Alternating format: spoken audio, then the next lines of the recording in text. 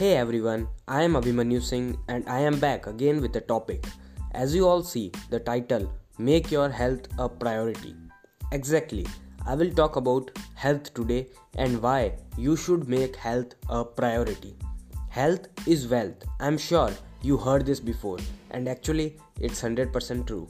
See, today is 3rd January 2020. I am sure you see new people in gym. Reason being, people have this resolution. Most of them want to lose weight, few of them want to gain, few want to look good, or whatever the reason. But remember, it is a long-term game. People want it fast, but this is the game of patience. You have to be patient in anything. According to a survey, 80% people will break their resolution till mid-February. Take one step at a time. I repeat, take one step at a time. Keep building simple habits.